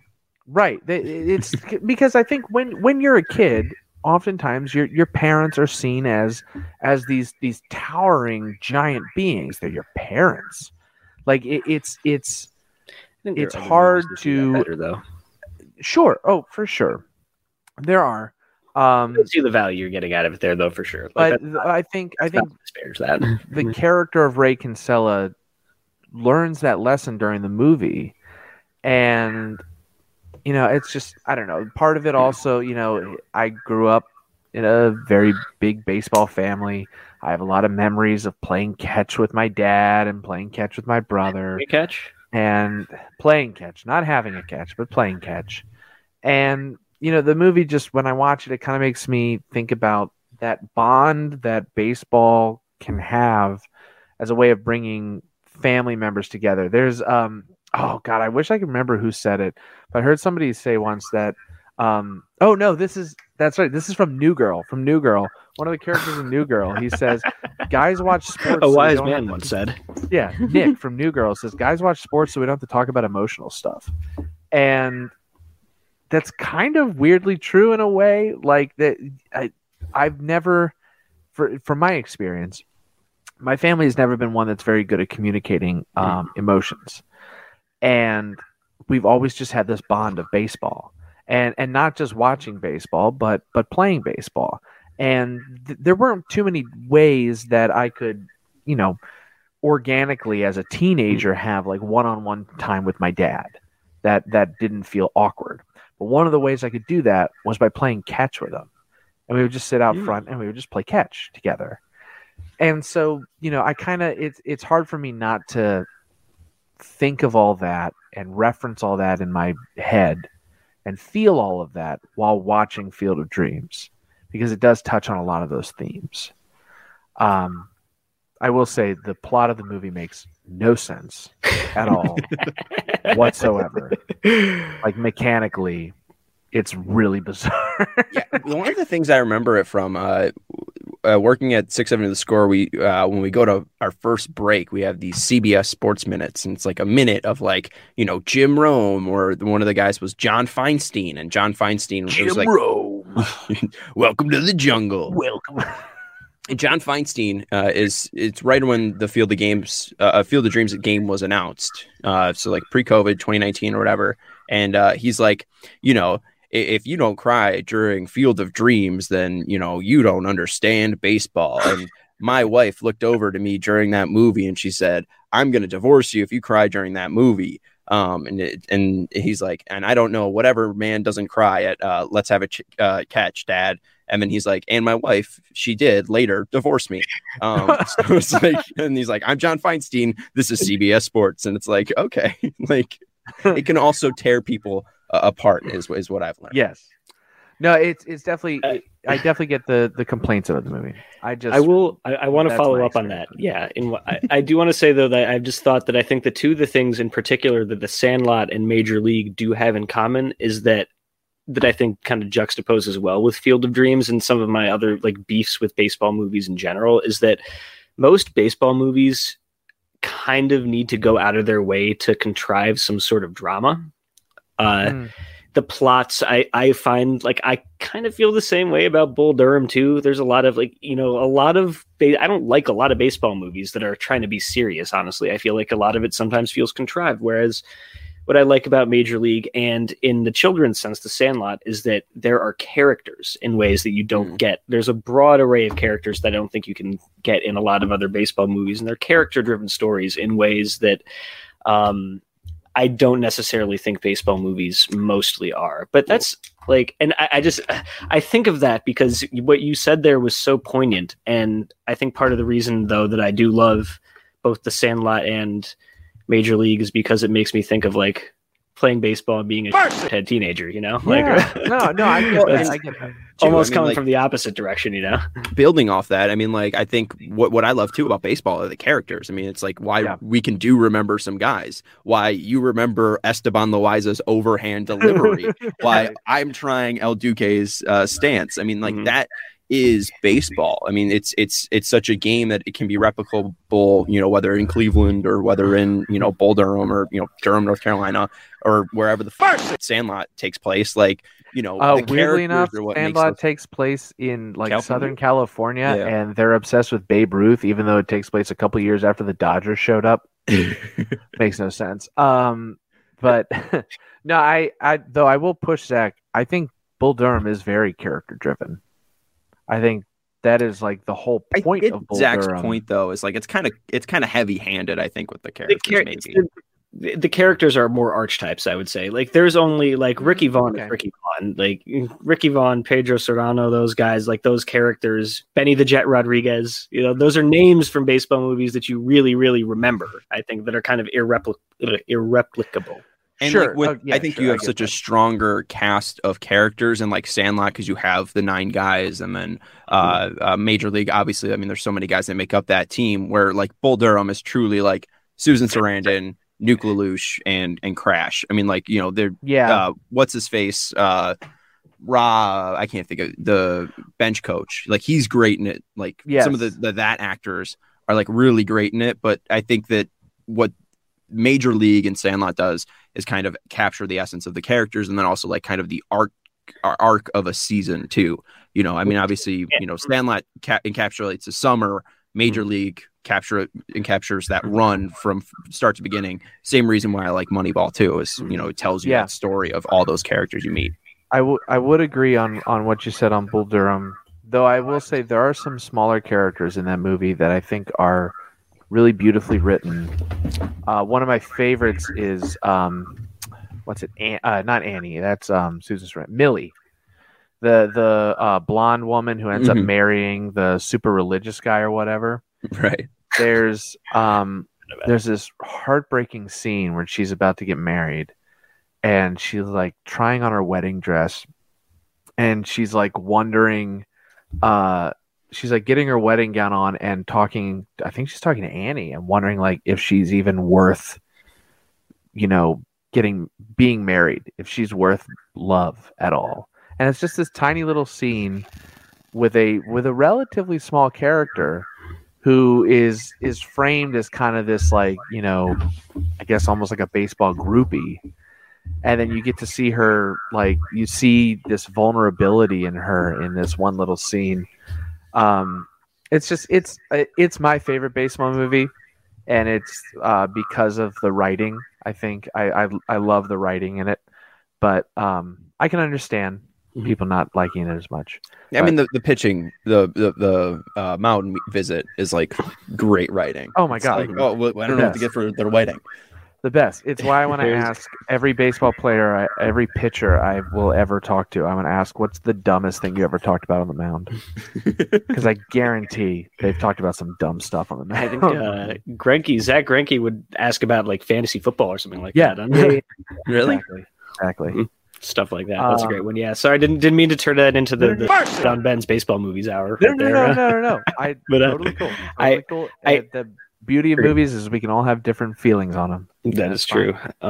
So I wanted to follow up on something you just said a minute ago about the score and kind of merge this with a question that we usually ask a little later on, which is, just to tell us a story about a time in which you laughed really, really, really hard. But I want to modify that slightly and ask what the funniest thing you ever saw live on air was. Oh, at the score. Thank you. I was about to like go through all the things that were funny in my life, and that would be impossible. That is the easiest thing that someone has ever asked me. Okay.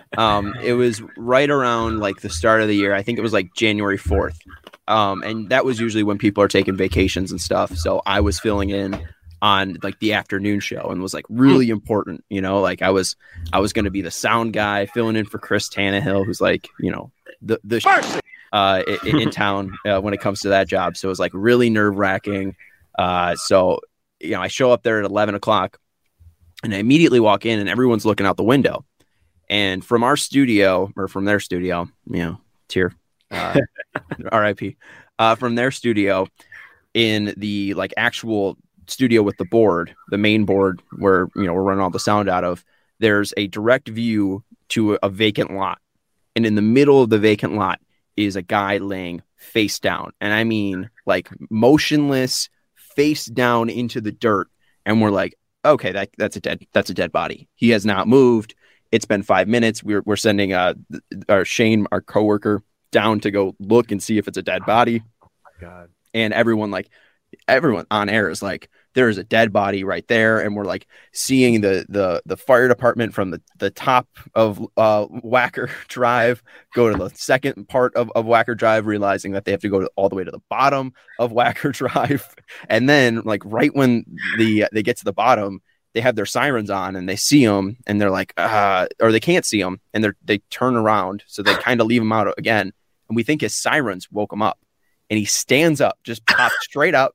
And we're like, we don't even know how he got in. Like there's fences all around and you just see him walk straight towards the fence. He slips out and turns around this corner and he's gone. And it's like 15 minutes of content or of live content where this guy, we think he's dead.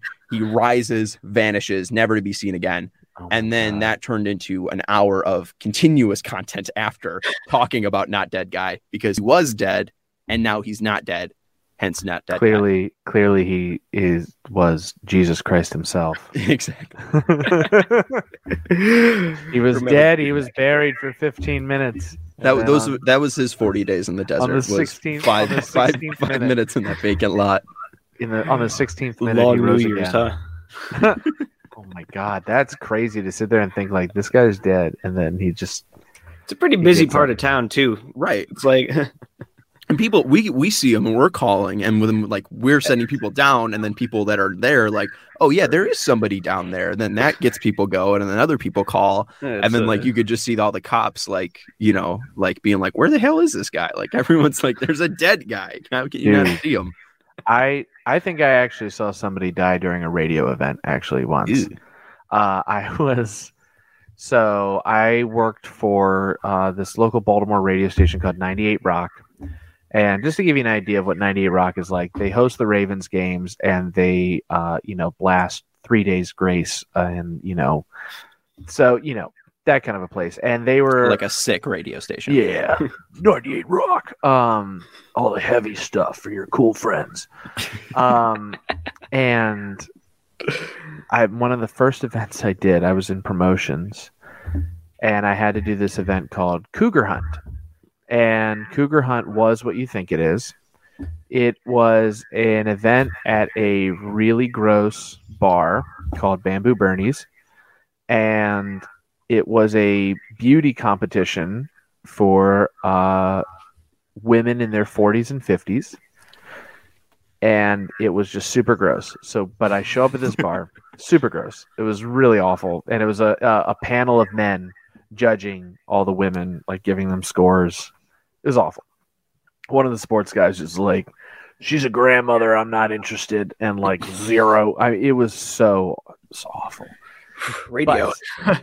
But we show up and we're getting ready to start this thing. And I see a guy leave his table, go to the bathroom, comes back from the bathroom, sits down, boom, head on the table.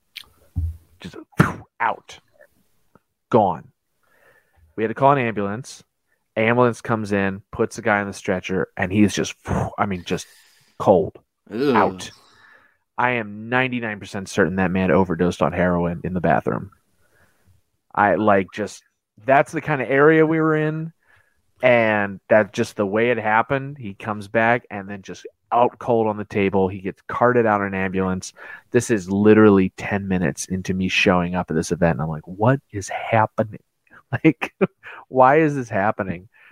Cougar Watch, sponsored by Heineken. Cougar Hunt. Cougar Hunt. Yeah, that's you brutal. could not think of many worse places to go. At Bamboo Bernie's right before Cougar Hunt starts. That's where I need a shower after that story, man. Dude, I had to cross. There was a point where like someone was like, "Hey, you need to go tell so and so something," and they were across the dance floor. I'm like, "Okay, I'll go tell them." And as soon as I say that, I turn and Low comes on, and of course, by Timberland. I mean, shorty got low, apple bottom jeans, boots with the fur, the whole thing. And it's literally like I say, like, okay, I'll go tell him. Then and I'm like, son of a. And of course, everyone's on the dance floor, and they're all like grinding on each other and trying to get low. And I have to cross this dance floor. And it was like, I felt so gross.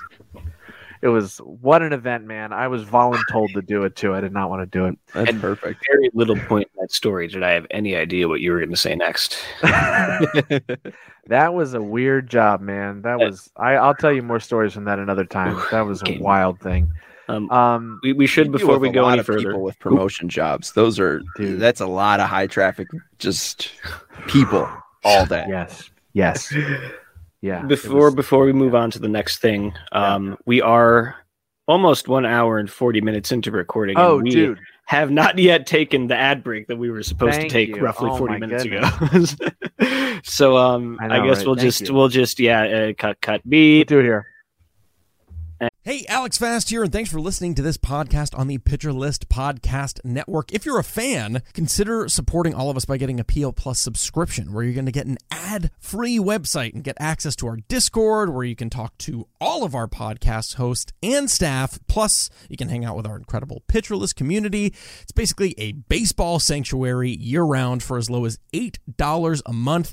You can sign up at pitcherlist.com/plus, and you're going to get your first month free with promo code podcast. Also, don't forget to check out everything else we do as well, from YouTube videos, live streams, newsletters, off-season articles, TikToks, breakdowns, over 15 baseball podcasts on our network. We can't stop talking about baseball even during the off-season. So sign up for PL Plus today at pitcherlist.com/plus and use promo code podcast to get your first month free. All right. Thanks for listening. Let's get back to the show. And we're back. Cool. There we go. Buy the Great products. ad break. Do it. Okay, thank you for reminding me of that, because otherwise you would have had Look at me remembering to do something for once. Yeah, man. You would have had to find a real weird, awkward place to slide that in. Phrasing. Anyways, we're going to move on to I want to ask one more question before we get to the full count, which is the last section. Have you ever in your life seen a ghost? I don't think I have, because I'm not trying to put myself into situations to see said ghost. Fair. Now, yeah, I don't know if I've seen a ghost, but I think I've been around a ghost. And I don't know, not like a spooky way, but I think like anytime I turn the lights off, I feel a presence. You know, I don't know if that's anything real, but it's always like there is something in that corner, and if I don't get up the stairs, I'm done for. So I don't think I've ever felt a ghost, but I just get too many bad vibes where I think I at least respect them, because you know I don't know what's out there. So I don't have a cool ghost story. I actively try to avoid them. Like, you know, Zach knows about Bachelor's Grove. Like, all my friends are like, let's go to Bachelor's Grove. First that. I'm not welcoming that in. Tell me about Bachelor's Grove. What is that? A Bachelor's Grove, Ben, is a cemetery where people are buried and they are dead. And people like to go into that place, past like 7 p.m. when it's dark and like ghosts are active. So it's like one of the more active spots in the southwest side of Chicago. So like people like to sneak in there and drink and then, see ghosts. There's an abandoned insane asylum not too far from me. No. It's within 30 to 40 minute driving distance from me. And that's a popular place in our area for that was especially in high school. It was like, oh, you want to go check out the insane asylum? And it's an old abandoned insane asylum. So of course it's entirely creepy but people like to go there. And that was one thing where I was like, nope, I will never go there. No, thank you. Just asking for bad. I've seen what was that movie with David Caruso where he's like part of a cleaning team that goes to an abandoned insane asylum and there's some bad juju that happens there. It's a good horror movie. Oh, I wish I remember that. Session 9. Session 9, is that it? That might be it. Oh yeah. If it's David Caruso, he didn't do a whole lot of. Session 9 is an American psychological horror film directed by Brad Anderson. They're an asbestos cleaning. Yeah, no relation. Asbestos abatement crew. Yeah. That's so basically they're hired to hey, we're gonna reopen this hospital or something like that. Can you just clean it out? And so they go in there and they spend a few days cleaning and some bad stuff happens and. It's a good horror movie, but Caruso's the CSI guy, right? Yeah, he's the redhead. Okay. CSI guy who always puts on his glasses and says some pun. Yeah, that's him. CSI Miami. I do like what you said though does align with what I think my favorite ghost story we got on this pod was from Ellen Adair, who had a very very long, and very very logical story explanation, whatever, that basically boils down to if you are open to seeing ghosts will make themselves visible to you. You will see ghosts if you want to see ghosts, and you are walking the fine line of acknowledging their existence but also taking the initiative to be like, no, I respect that, but just nope, I'm not for me. And what would I do? What the fuck? That's what scares me too. I can believe that they're there, but I get it. I don't want to be put on the spot like that. I wish them the best. I hope they make it to wherever they're going on their journey. But I have too much on my plate. I 24 hours seems like not an actual amount of time that I have in a day. So then now you're adding you're going to deal with a ghost. I got stuff I got to do, and I got to deal with a ghost. I have a girlfriend. I have, I'm figuring out a job situation right now, and you're going to throw ghost on this. I'm trying to know fewer people. Exactly. I'm just imagining seeing a ghost. Look, I'm sorry, I don't have time. I'm sorry. It's this scary, horribly disfigured ghost that's read the room, guy. It's carrying an axe or whatever, and it's missing its head. You're look, I'm sorry, I just do not have time. Just please, can you come back later? Next week is way better for me. Just give me a few weeks. I can't. I just can't. I live here. Yeah, I'll be around. That's the millennials in their late 20s, early 30s, dealing with their jobs and everything, and they see a ghost, I just can't do this right now. Is this what adulting is? I can't. Oh my god! We just wrote a Super Bowl commercial. There you go. We just got to figure out what it's advertising. All right, we're going to move on now to the full count, where we're going to ask you for a recommendation in each of 5 categories. I always preface this by saying the recommendations do not have to be super special or obscure or anything. If you want it to be obscure, great. If you want it to be something obvious or commonly recommended or whatever, that's fine too. We just want your personal recommendations. So with that in mind, first category is books. What is a book that you would recommend? I'm actually not a huge book guy. I think that's something that has always been my New Year's resolution, and then I've always never done it. So comics and graphic novels can also be included if that's more your speed. Yeah, no, just anything with pages is real difficult with me. Pages and words, man. You did go into radio, so I did go into radio for a reason. I did like Joe Posnarski's top 100 players. I always like stuff like that, where it's kind of a coffee table book where you could pick through it and you don't have to get too upset at it. So I like that. It's always good information, and there's some good stories that he wrote about that. So I'd throw that out there. Yeah, that's a good one. That is a good one. Okay, so number 2 on the full count is food, and that can be a recommended restaurant, a dish, a ingredient, anything vaguely culinary applies. So go crazy. That's tough. I'm not a huge cook. I've recently figured out how to make boxed mac and cheese. There's a recipe on. Here, I'll just do that. Yeah, there's a recipe on Twitter from everything in the notes, so I'll.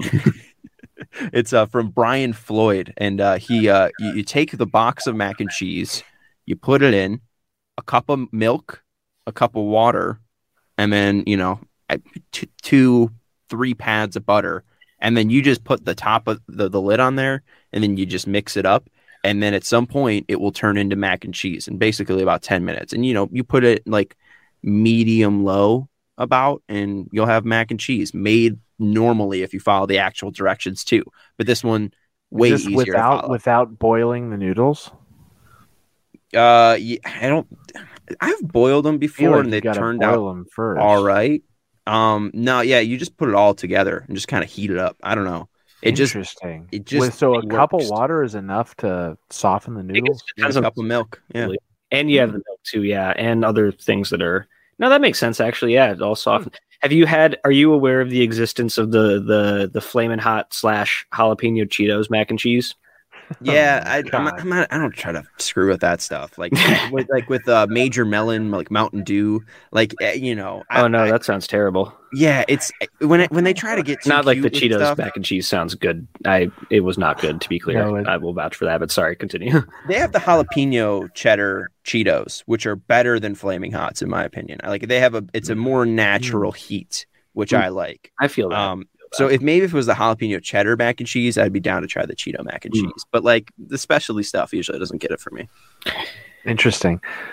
Huh. Boxed mac and cheese, man. I grew up on that stuff and I still love it every now and then to this day, even though they have all kinds of Cheeto mac and cheese at the Fair Play in Little Village. So there you go. It's real easy to make, and that's all I need is something easy to make because I am bad with cooking. Dude, I clearly remember as a kid I loved boxed mac and cheese. I would eat it frequently, and my grandmother, who was like a good cook and a farmer, she grew up on a farm, was a farmer all her life.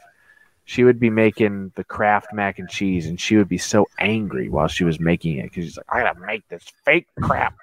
This is not mac and cheese. I mean, she was literally every time she's babysitting me, she's grumbling to herself, like, you gotta try real mac and cheese sometime. I'll make you real mac and cheese. I'm like, I just like this one, Grandma. No, boxed mac and cheese is great. Yeah, you need to bust out the SpongeBob squares for Grandma, like the SpongeBob characters for Grandma. She would have fun with those. Yeah.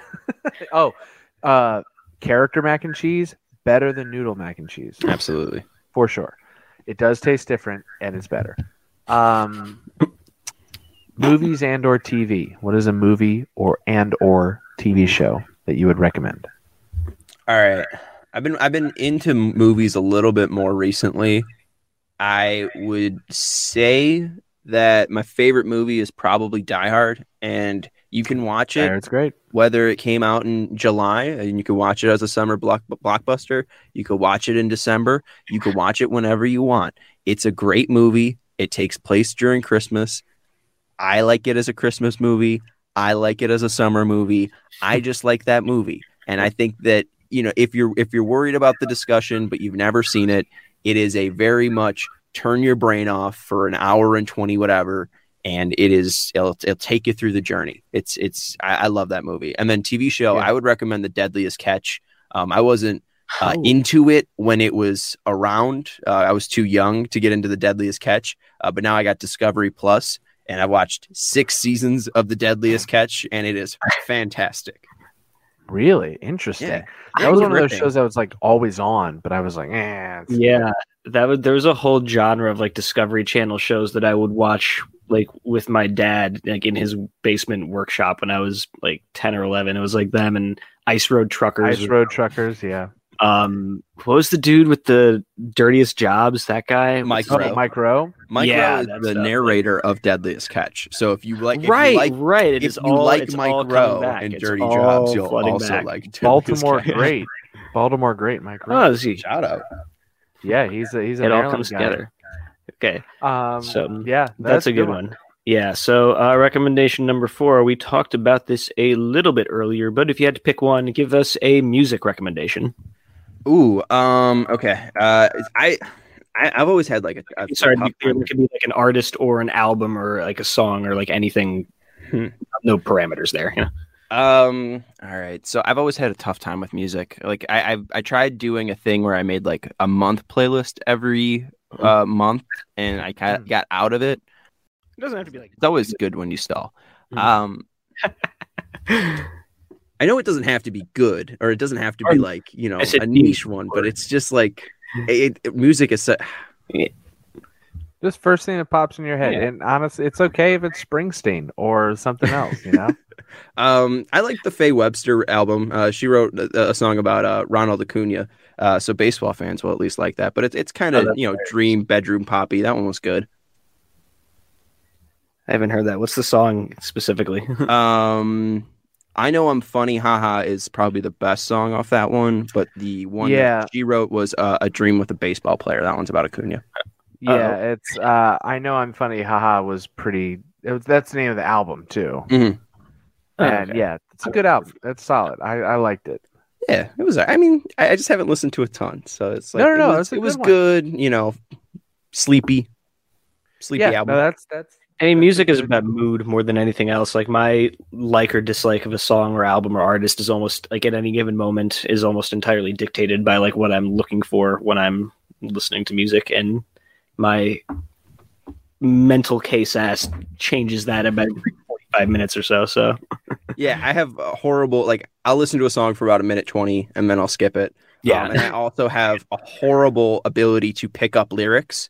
Like my girlfriend is very good. Like she'll listen to a song 3 times and she'll know the entire song. And I will listen to a song like 120 times and won't be able to tell you a single lyric. I am just horrible at picking out words whenever they're being thrown at me. I can like get that. I can get that. I've always been a music first guy. That's always what I've always picked out. It's a good vibe. Yeah, I think people's brains are just wired differently when they listen to music. I have had that very specific feeling though of looking at someone and being like, how do you know all of these words?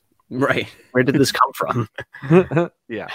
And whenever I try to learn a song too, it's like I'll pick out the REM song, like if it's the end of the world as we know it. Like I'll pick the hardest song to first learn instead There's of always picking like an easy one. There was always that one guy at a party who knew it, who knew the whole like the fast part. Like my guy. All right, the last recommendation, miscellaneous. This can be anything from your life that you would recommend. This can be a experience, an idea, a person, a place, a thing, a gadget, whatever you want. And what I always tell people is the first thing that pops in your head, no matter how dumb you might think it is or whatever, that's what I want to hear. So whatever the first thing that pops in your head, miscellaneous, anything from your life that you would recommend.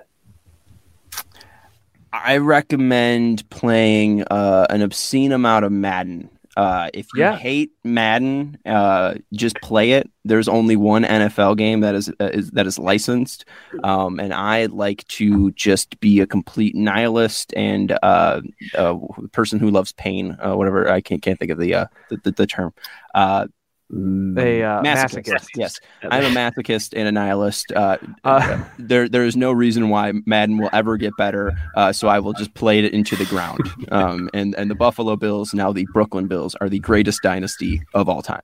That's hilarious. That's Brooklyn, notoriously spacious Brooklyn. Yes. Prime real estate for a football stadium. We built it. We built a cathedral, an 80,000 seat cathedral in the middle of Brooklyn for the Bills of all 14 teams to play. Yeah, that I like to play Madden. That's as good a one as ever in a minute. I'm RIP 2K, like NFL 2K games though. Those are the best. We could do that with RIP college football games. 2006 NCAA football has the greatest soundtrack of all time. I guess I would recommend that would be my other music recommendation is the 2006 NCAA football soundtrack. Oh, that was a good soundtrack. Killer. But that MVP baseball 2005, 2K5, NFL, there's so many. NBA Live 2003, there's so many good ones. Oh yeah. That's wild. Well, hey, that is a great way to end things. Sean, thank you so much for joining us on the podcast. Thank you guys. What just happened? The Hawks just let up 3 goals in the last 2 goals in the last 4 minutes and now trail 5-0. Interrupted by live sports. It's a Shag and Flesh tradition. But anyways, Sean, thank you so much for joining us on the podcast. It's wonderful to have you. You're fun. And it was fun having you. Thank you guys. I appreciate it. Good meeting you guys. Good to meet you.